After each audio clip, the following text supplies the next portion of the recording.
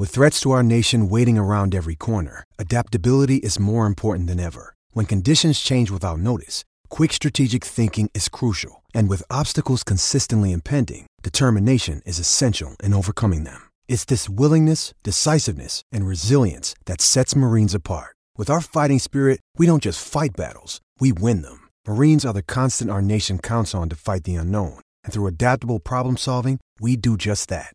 Learn more at marines.com.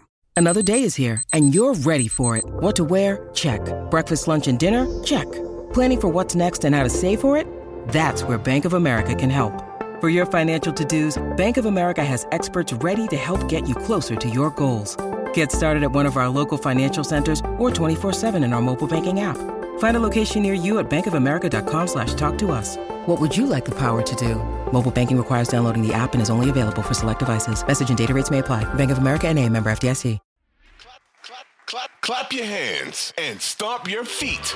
You're listening to the Clap Your Hands podcast, hosted by Elliot Shore-Parks and Jack Fritz. Man, I needed that one. I needed that one. And I probably feel like a lot of fans needed that one. The last time we recorded this pod, me and you were talking about trading Embiid, trading Maxey, tanking for the season. It felt like after that trade deadline, the emotion was very low. And then they come out, they get smoked in the next game. They beat the Wizards, who, whatever, it's a win. They needed it.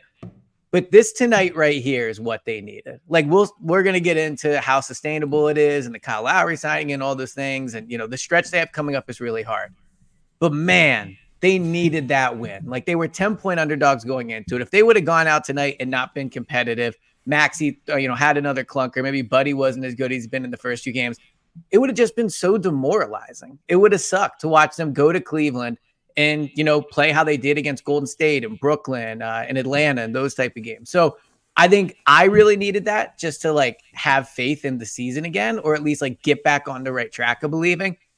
And what's weird is they needed it, but what stood out to me tonight, I'm curious if you had the same takeaway, is while they were clearly much more talented than what the process Sixers ever were, I almost feel like they had a similar attitude of they don't know what they don't know. Buddy Hield doesn't know he's not supposed to be the number one option in a win over the Cavs.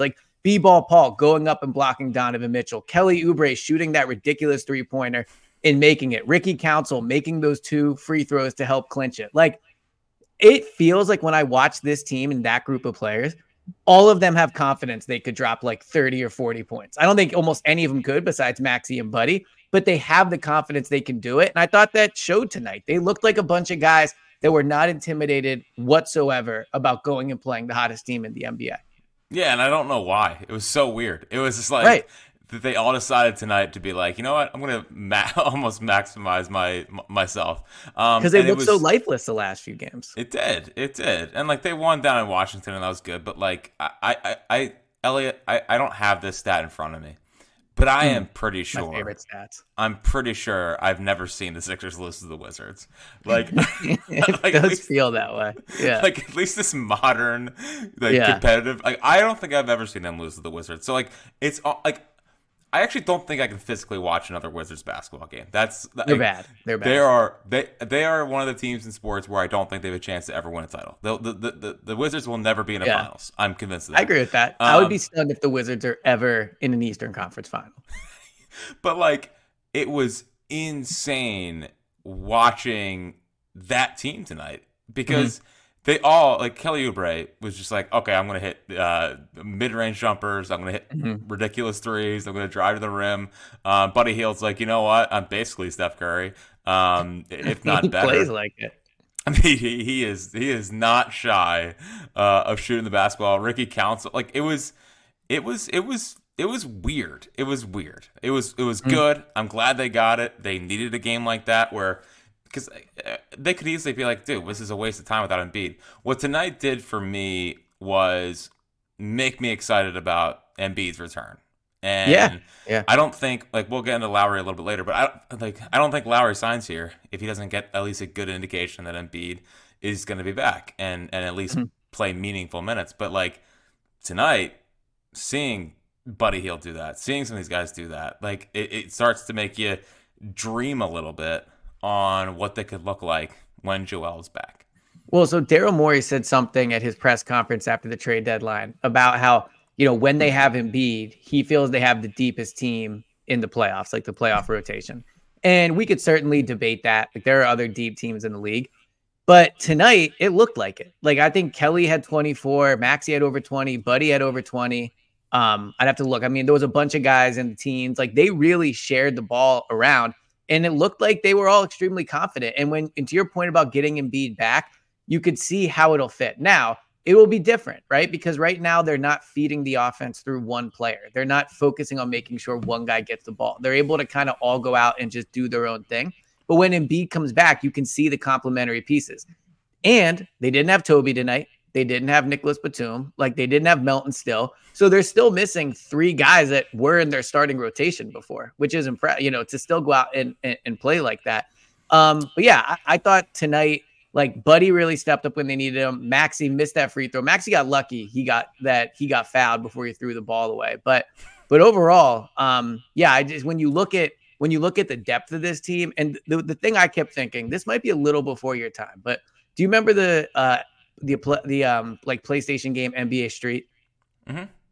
Okay, so I love that game. Like, Street 1, Street 2, like, I actually think it'd be really cool if how they did in that game, where if you go and you beat a team, you get to pick a player from that team to keep with you. That would be a wild thing to do in the NBA. It would be extremely fun, but it would be wild. But regardless, it looked to me like a team that would be so fun to play with on Street.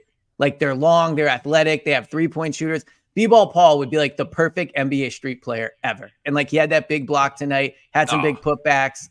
He had that nice layup where he like drove and like went almost like up and under. Like, it was the most athletic I've ever seen a Sixers team look in my lifetime. Like, obviously not the best Sixers team, but like the 0-1 Sixers weren't this athletic. Like, I don't think they've ever been this athletic under Embiid. The process Sixers weren't that athletic. The team that had Iggy with like Evan Turner and Spencer Hawes, like, they weren't that athletic. The team they put out there tonight, all of them were. They were long, they could shoot. Like, it was like a version of Sixers basketball we don't get to watch often. No, dude, it was the process Sixers. Like, it's like but better, but like the process Sixers 2.0. The Monstars version of the process yes, Sixers. Because that's what, like, the funniest part about the game, like, I don't think I've laughed at a sporting event, but I feel like I was just laughing watching the game tonight, because it's amazing how many guys he acquired or like have brought together in this team to just have insane irrational confidence in their abilities. That's what I'm saying. Yeah. Like Kelly Oubre, when he starts like thinking, okay, I could score 30 tonight, it's like, get out of the way and hand me the basketball. Buddy Hield, same way. Buddy's like, I'm gonna hit 5 threes tonight, just and get out of my way. Paul Reed, when he makes a basket, thinks it's gonna be his night. Paul Reed thinks he's the best player on the court every time he's out every single time he steps foot on the basketball court. Ricky Council 100% thinks he is like he's top 5 untouchable Sixer. Yeah, and then there's Campaign, who I don't like watching play basketball, because there was 3 possessions tonight where he just made a beeline for the rim, like, and it was like 16 seconds left on the shot clock. It's like, pass the basketball, just move it a little bit. Like, you're not an ISO guy. But the funniest part about I don't know how Maxey and Buddy Hield had 9 and 8 assists collectively, because it literally felt like they did not move the basketball for it was either Oubre was taking it to the rim, Maxey was taking it to the rim, Hield was shooting a 3. Like, I felt like the basketball, when it stuck on guys and they just were like, nope, this is my possession, I'm going to turn it into Kobe. It was an insane basketball game. But one of the things that I had as a takeaway, and I think it's going to be something to monitor until Embiid gets back, is like, Buddy looks like he has the alpha in him, and Agreed. it was wild. For now, Maxey went on a good run when Buddy was out of the game, and it was like, okay, here's Maxey, but it felt like he was conceding to Buddy, And I think that's interesting. Like 3 games into the Buddy experience, Maxey should not really be doing that because he's supposed to be the second best player on the team, and to rely on Buddy in that instance, I don't think is going to lead to like a ton of fantastic results. But it felt like he was just deferring, like, okay, well, this is Buddy's thing now, and that alphaness to Maxey might not be there. Hey, it's Kaylee Cuoco for Priceline. Ready to go to your happy place for a happy price? Well, why didn't you say so? Just download the Priceline app right now and save up to 60% on hotels. So whether it's Cousin Kevin's Kazoo Concert in Kansas City, go Kevin, or Becky's Bachelorette Bash in Bermuda, you never have to miss a trip ever again. So download the Priceline app today. Your savings are waiting. Go to your happy place for a happy price. Go to your happy price, Priceline. So it's interesting. I think that's a good point. When Buddy showed up for his first game with the Sixers, I almost thought he had this vibe about him, and I like it. Like, I don't mean it as a insult to him, but almost like someone that's getting traded to one of the worst teams in the league from a good team. And he's like, all right, I'm here now. Like, I'm gonna be the guy. And I thought he had that vibe early on when he played, and I thought he definitely had it tonight. Now, you tweeted this, and I think it's a good point. Like, it looked like the Buddy from Oklahoma. And I think Buddy feels like by being traded, by the way, Buddy Buckets by Kate Scott, great nickname. Well, I'm in on Buddy. It felt like an ode to you. Yeah, no, I think Kate Scott was thinking of me when she said that. But it felt, I think Buddy came to the Sixers with the feeling of, I am here to be like the guy. And I think you're right. Like, it's a good observation. When he's out on the court, he's the alpha. Like, he has the ball and he's like, this is my team. I'm the best player in offense. I'm the one they're relying on to score. And Maxey is kind of stepping back. Now, part of that is that, Maxey has been the primary ball handler, at least still has a lot of that responsibility. So maybe he's trying to just let Buddy do his thing. My concern is, how long can Buddy keep this up? Like, he does shoot a lot of threes, so that's not going to go away. But it feels like he's playing a little above his head right now. And I think as they go on this stretch that's coming up, and when teams really start to key in on Buddy, that is when Maxey is then going to have to step up. But you're right. Like, Buddy came to the Sixers with the vibe of almost like a varsity player going to a JV player of, I'm the best guy here. I'm here to be the main guy. And it's kind of what they needed, because one problem I think the Sixers are going to have is right now they have a ton of guys who are like really solid players that, like, around a great player are perfect. Like, it's like Daryl Morey said, the depth on this team is good, but it feels like they don't have that guy. And that's what you miss with Embiid. Like tonight, the Cavs, they had Donovan Mitchell. Like they had someone you could lean on. Buddy is willing to step into that role, but I don't know if Buddy can do it for 5, 10, 15 games until Embiid comes back. But he seems willing to at least try. And I think that's a really good quality and something they needed. Yeah, I mean, he will. I mean, Buddy will go down shooting. I believe that will be the case. But I also don't think it's like super sustainable from the standpoint of like all of a sudden now he's going to break out at this. It feels like a 3-game, 5-game run, yeah. A part of a new team. And Maxey will go back to, I think, kind of dominating things. And it felt like late in the game, he's like, all right. Like he had that really nice little step back jumper that I sort of, like, it looked like he basically jumped or he just sprinted to the spot while holding the basketball, where it's like, yeah, the one, late in the game. Yeah. He creates so much separation with that. It's impressive. Like he really gets a lot of space on those like baseline jumpers. It's probably the biggest thing that James Harden brought to the Sixers and left a mark on this basketball team was the Tyrese Maxey little step back jumper. But I think your new co-host, our former boss, new colleague, Spike Eskin tweeted this.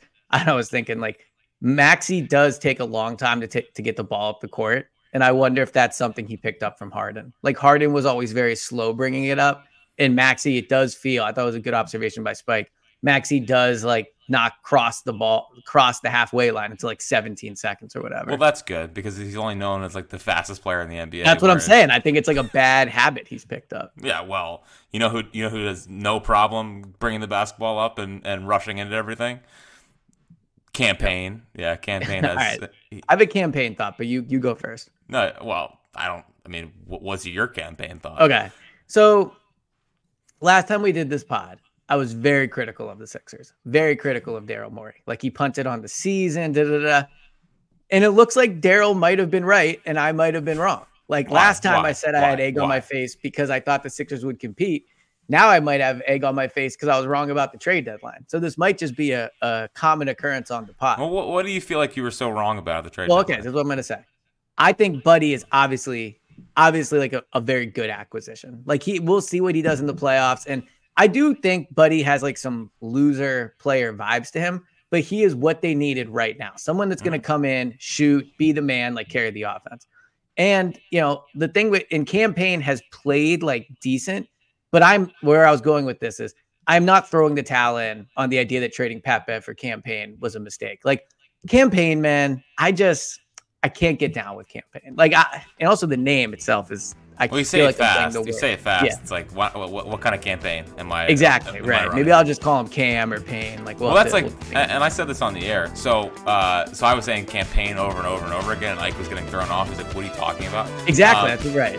But it was also I was catching myself because the week before I said like, "Who is the 2024 season moron? Is it moron, Hurts or Howie?"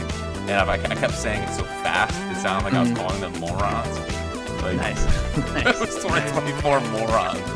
Nice. Hurts or Howie. It's almost like we talk for a living.